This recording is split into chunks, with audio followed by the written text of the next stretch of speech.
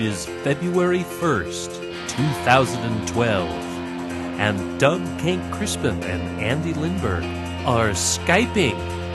Hell is gone and heaven's here. There's nothing left for you to fear. Shake your ass, come over here. Now scream. This is some kick-ass Oregon history. You're my rock of empathy, my dear. So come on, let me entertain you. Let me entertain you. All right, so I'm here with the resident historian of kick-ass Oregon history, Doug Kent Crispin. Doug, do you realize that we're recording this for possible broadcast over the internet? Is that what the giant microphone in front of me is for? Yeah, dude. Get used to it. I do. So, on the 17th of January of the year 2012, you were in the Jack London bar beneath the Rialto pool room, as you are often, and you had the diorama show that we're excerpting in today's podcast. Why dioramas? Well, I guess it started out actually at the D.B. Cooper show. I don't know if our viewers have seen, or listeners, I guess, have seen pictures of that, but Melissa Lang, our assistant, set up this set with clouds and little treetops like D.B. Cooper might have experienced jumping out of the back of a plane.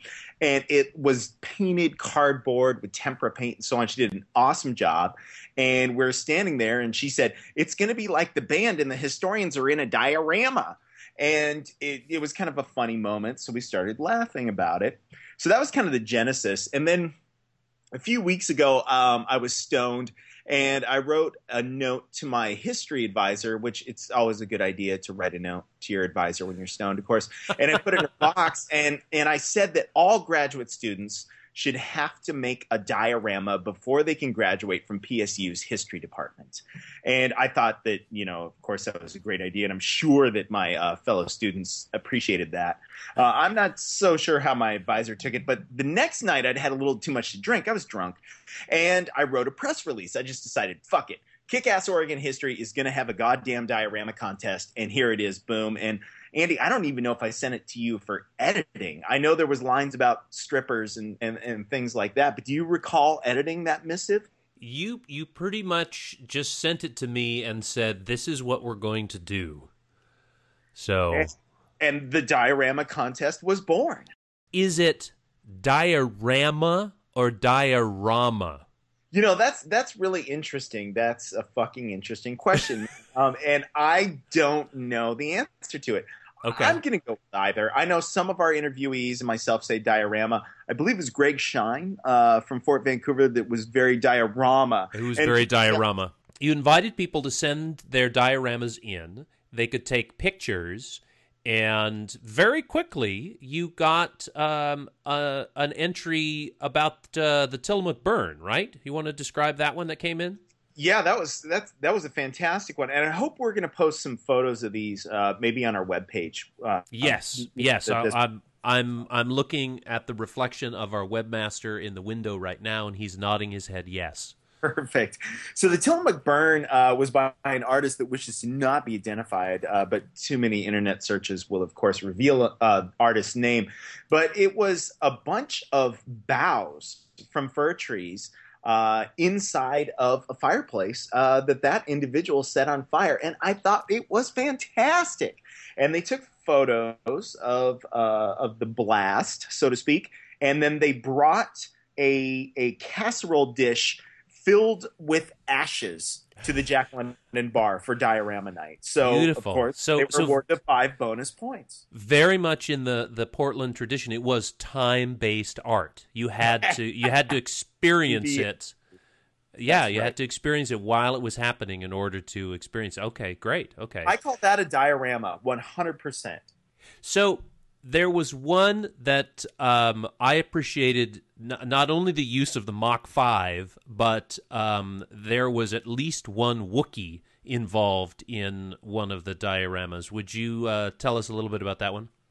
Yeah, that was the Rajneeshi Daily Greeting, which was fucking awesome. It was a bunch of Star Wars figures dressed up like Rajneeshis with not a Rolls Royce, but I think a little Corvette coming by, of course, signified. Dude, that's the Mach 5. That's not Is a that the Corvette. Mach 5? It's Oh, the Mach 5. God damn! I thought you were talking about a razor, and I was like, I'm gonna let this reference just go right over my head. I want another mirror pawn. And it was a fucking awesome one. Now the artist, she had originally intended to do a salad bar with a bunch of action figures laying on the ground with shit coming out their asses, suffering from salmonella poisoning. Which of course the Rajneeshis put in the salad. Yeah, bar. on Sheila and the famous plan. Yeah, in Wasco County, but she thought nobody would get the reference, and I thought, holy shit! So we started talking about it. We started talking about what I refer to as the Bigfoot, which is of course a Wookiee, and then she started telling me about Wookiee porn, and it is only at a Kick-Ass Oregon history event that you can start talking about the Rajneeshis, and all of a sudden you're talking about Googling Wookiee porn. It's a wonderful fan base. I love them all. Well, actually, speaking of fan base, Carrie, who's the bartender, didn't she submit a diorama like in the 11th hour? She did, the 11th hour, so it did not qualify for the contest, but she did a diorama of Stumptown Stories nights at the Jack London Bar, which of course our Kick-Ass Oregon history segment is a part of. So she had lots of different characters inside there. She had myself dressed up in a rather flamboyant red blazer, and she had Sean Connery kicking someone's ass hanging down from the ceiling of the diorama Jack London Bar. It was fantastic.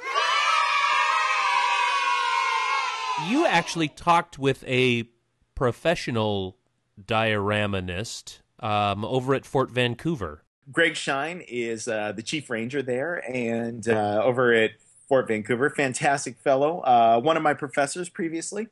And he doesn't actually make dioramas, but he is a public historian, and I just kind of asked him a bit about what dioramas are and kind of where we're at with dioramas in the interpretation of public history.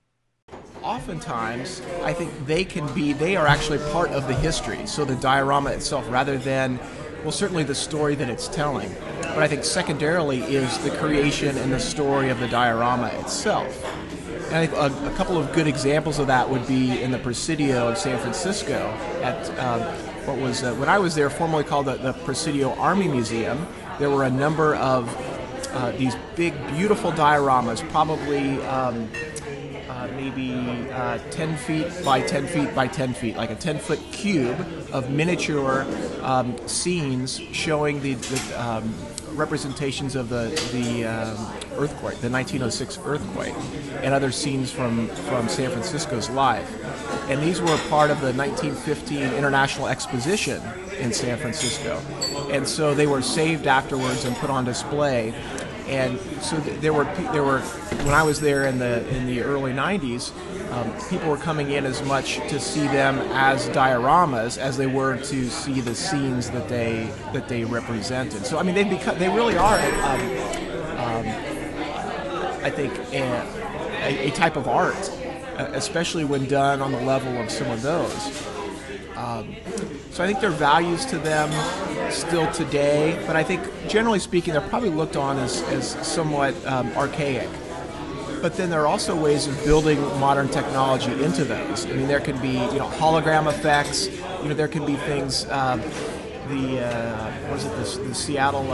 The Music Museum up in Seattle, the Music Experience. Paul Allen's joined up there. And I recall being something there that sort of models the older diorama style, but yet with modern technology. But I think the idea of trying to focus on a specific window or scene in time and helping people visualize that rather than reading them something, I think that's really valuable, and I think that is being continued today. So there's value in the old ones, and I think there's value in the modern representations.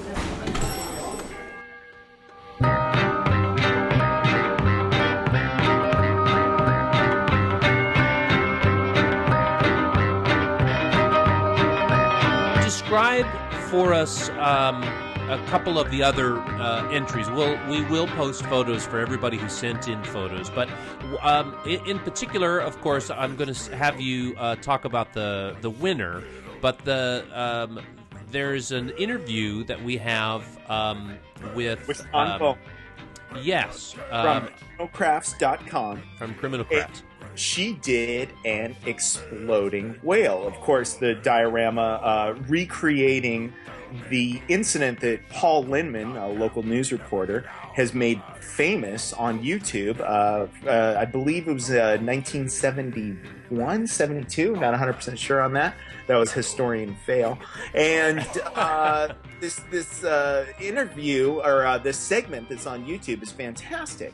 And of course, we'll probably put a link to the segment on there as well. We showed it at the Jack London Bar. And Sean Bowman made this awesome diorama about this exploding whale where she took a tilapia.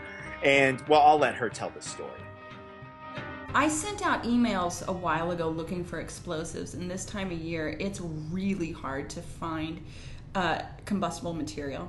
And we had thought about actually stuffing the fish with dry ice and just waiting for him to explode, but then we thought he might freeze first. So the kids and I just pretty much shoved a bunch of sparklers up his ass and set him on fire. And it was very much explosive effect in the video. Yeah, he's definitely burning. What do you think about the exploding whale? Why do you think that's such a kind of a kick-ass legacy that our state has? Well, I think part of it is the bureaucracy. And the Wikipedia entry for this is so worth seeing because you really see how things can go badly quickly. A bunch of men were given a task of cleaning up, which usually leads to some sort of clusterfuck. And they did what every little boy dreams of doing. They decided the best way to clean something up was to blow it up, which I think was noble on their part. And the job of cleaning up the whale, right now the Oregon beaches are maintained by the state park department, but in the 70s it was the highway department. And really what they do when they encounter anything that's in the way is they blow it up, and they got a lot of dynamite, and they're like, hey, clearly we need to see what happens when we shove 1,000 pounds of TNT into this whale. Like, that was the mindset. So, and that was pretty damn hilarious. Dancing to a terrible tune.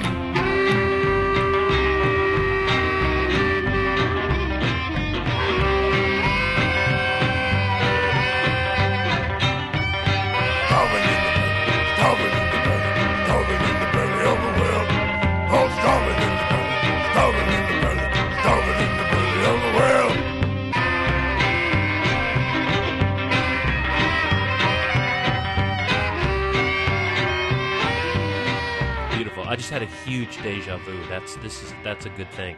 Oh, one of the things that I thought was great about the contest when I got your drunken and or stoned press release was that one of the big prizes was a diorama, essentially. Do you want to describe for us what the various and sundry prizes were? Yeah. Well, there was, of course, the Kick-Ass Oregon History D.B. Cooper Night T-shirt, which, of course, still for sale on Etsy. And, that was kind of the crappy prize because we have a few of those left. Crappy prize? Those are beautiful. Mine is printed so off-center that I feel like my back is broken every time I look in the mirror when I'm wearing it. We want to thank New Avenues for Youth for providing those homeless children with an opportunity to make T-shirts and helping us out. Speaking of working while stoned. Exactly. Keeps them from playing hacky sack down at Pioneer Square. Exactly. Anyways, so there was these awesome D.B. Cooper Night T-shirts, as well as an actual diorama, again provided by criminalcrafts.com, to the winner. It's a diorama of a funeral. So there's a hearse and there's some gravestones and a coffin and so on. So the winner of the diorama contest won a diorama. That's pretty awesome. And tell us about the winning diorama and the winner. Well, there are two lovely sisters, Darcy and Holly, and they did the winning diorama. And of course, all the dioramas were winners that were submitted to our contest. But this one just except for that one that sucked. Except for the one that really sucked. But this one kind of went over the top. You know, they had a little house. What it was the Wolf Creek Tavern. And they had a little house in it, and it had a real tie-in to the Jack London Bar, which I think I'm just going to let Darcy talk about. So tell me about your diorama, the Wolf Creek Tavern. The Wolf Creek Tavern was on the stagecoach route in Southern Oregon for all of those prospectors who were on their way to Strike It Rich in California. And it's also a place where Jack London stayed, which is appropriate for this venue. The Jack London Bar. Wow. It looks like you and Holly, of course, your sister helped you out with it, put a ton of time into it. We did. It was a couple of days and several hours on each day. And tell me about the shroud. Well, the shroud covers up the surprise ending to the story of One-Eyed Charlie. The shroud is a surprise ending, and I'm not going to give it away. Charlie has a bush. Charlie was a woman, and the shroud covers up Charlie's dead body, which is laid out for viewing in front of Charlie's cabin. And it wasn't until Charlie was prepared for viewing that it was discovered that Charlie was actually a woman, because Charlie was the best stagecoach driver in the history of the Gold Rush days in Oregon. And it was discovered that Charlie had a voluminous bush as well. well, that is a rumor. Yeah, I can't confirm or deny that. Well, did you have fun making your kick-ass Oregon history diorama? It was really, really fun. It was a great time. It was super fun to research all the stories that are out there about Oregon's history. There's a ton of stories, and it was really fun to sort through them and imagine how visually they would play out and what they would look like, and really tough to pick one. But when I read that One-Eyed Charlie was involved with the Wolf Creek Tavern, and that was the Jack London tie for the Jack London Bar, it all just sort of made sense. And then it was she was a kick-ass chick. That was cool. Thanks, Darcy. Sure. I'm a man. Yeah! I spell him H-I-N.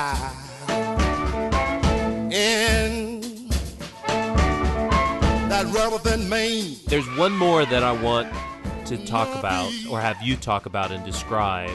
Again, it'll be up on the website, but this one I think was the best use of pecans that I had seen in any of the entries. What's that one? Yeah. I think that of all the entrances, it was fantastic. It was the Shanghai Tunnel, or a tube. So it was a diorama of a building with a clear vinyl tube coming out to a boat in the Willamette River, of course, signifying the fabled Shanghai tunnels.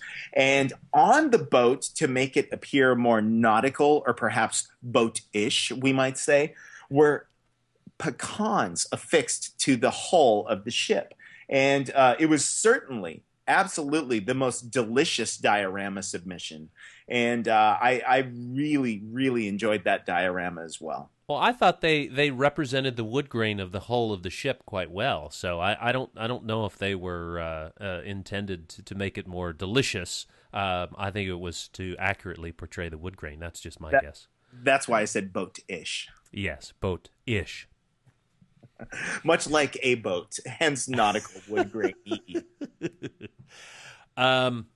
Would you classify the diorama contest as a huge success or a gigantic success? I think I would put it somewhere between huge and gigantic. Can we go with that? You're talking about the contest, right? Yeah, exactly. Okay. Now, how do you top a diorama contest?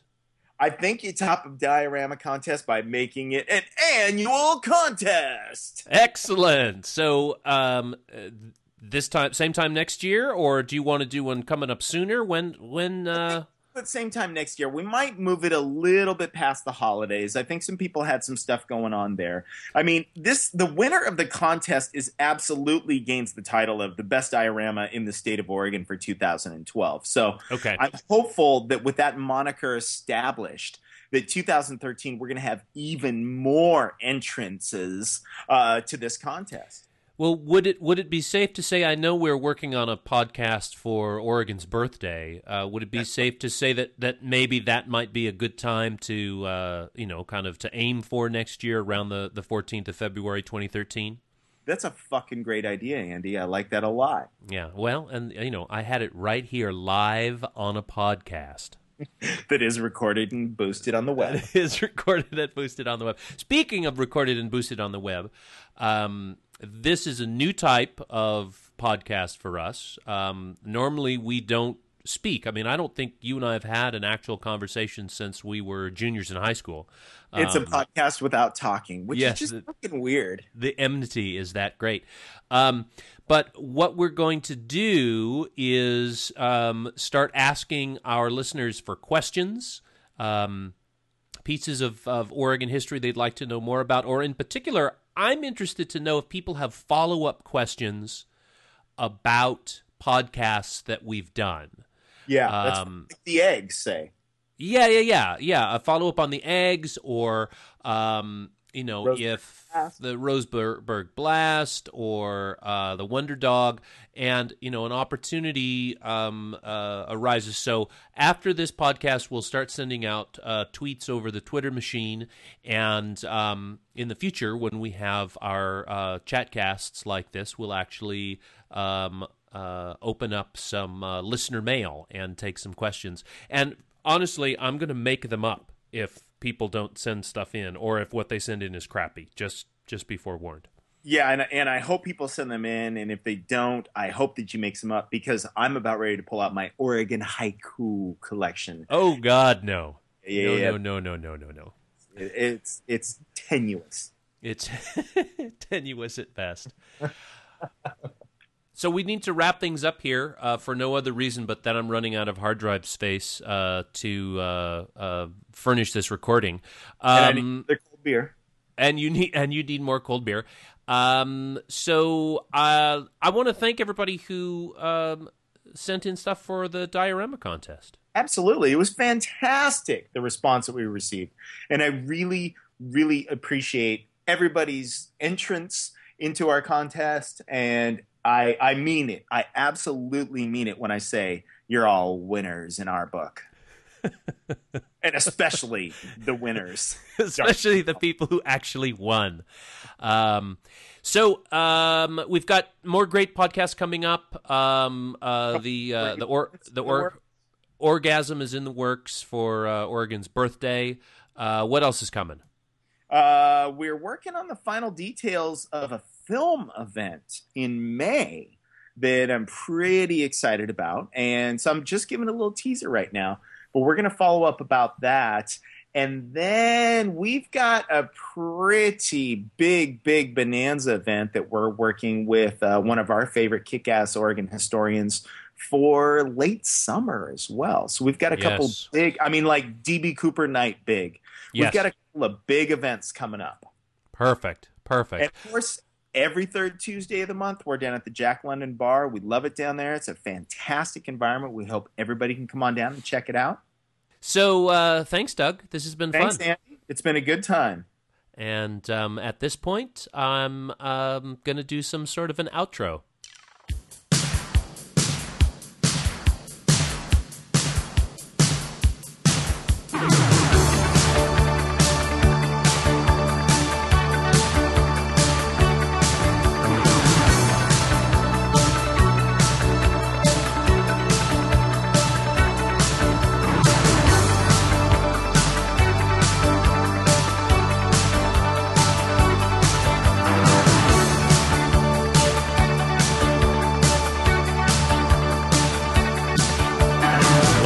There you have it, ass kickers, our very first cross-country chatcast. We hope you agree that today's episode featured some kick-ass Oregon history. Be sure to visit our website, orhistory.com, where you can look at pictures from all of the dioramas featured in today's podcast. You can also pick up some orhistory.com merchandise, as discussed in today's podcast. Follow us on Twitter at Oregon_history. Or our email address is OregonHistorian@gmail.com.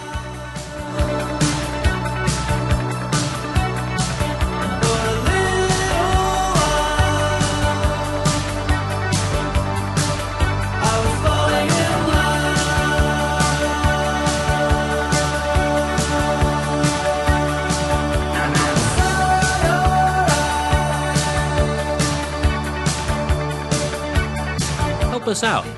We'll need your questions for future podcasts. Are there questions you have about a previous podcast? Or is there an Oregon historical event that you want to know more about? Send it in to our email address, OregonHistorian@gmail.com, or tweet it to Oregon_history. You stay historic, Oregon, and kick ass.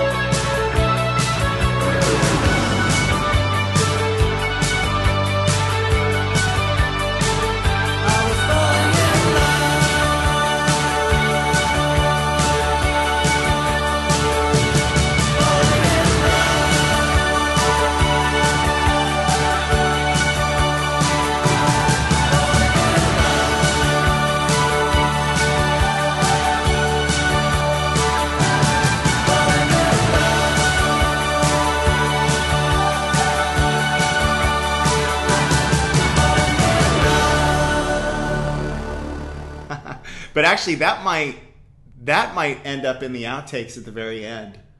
That's a good one, yeah.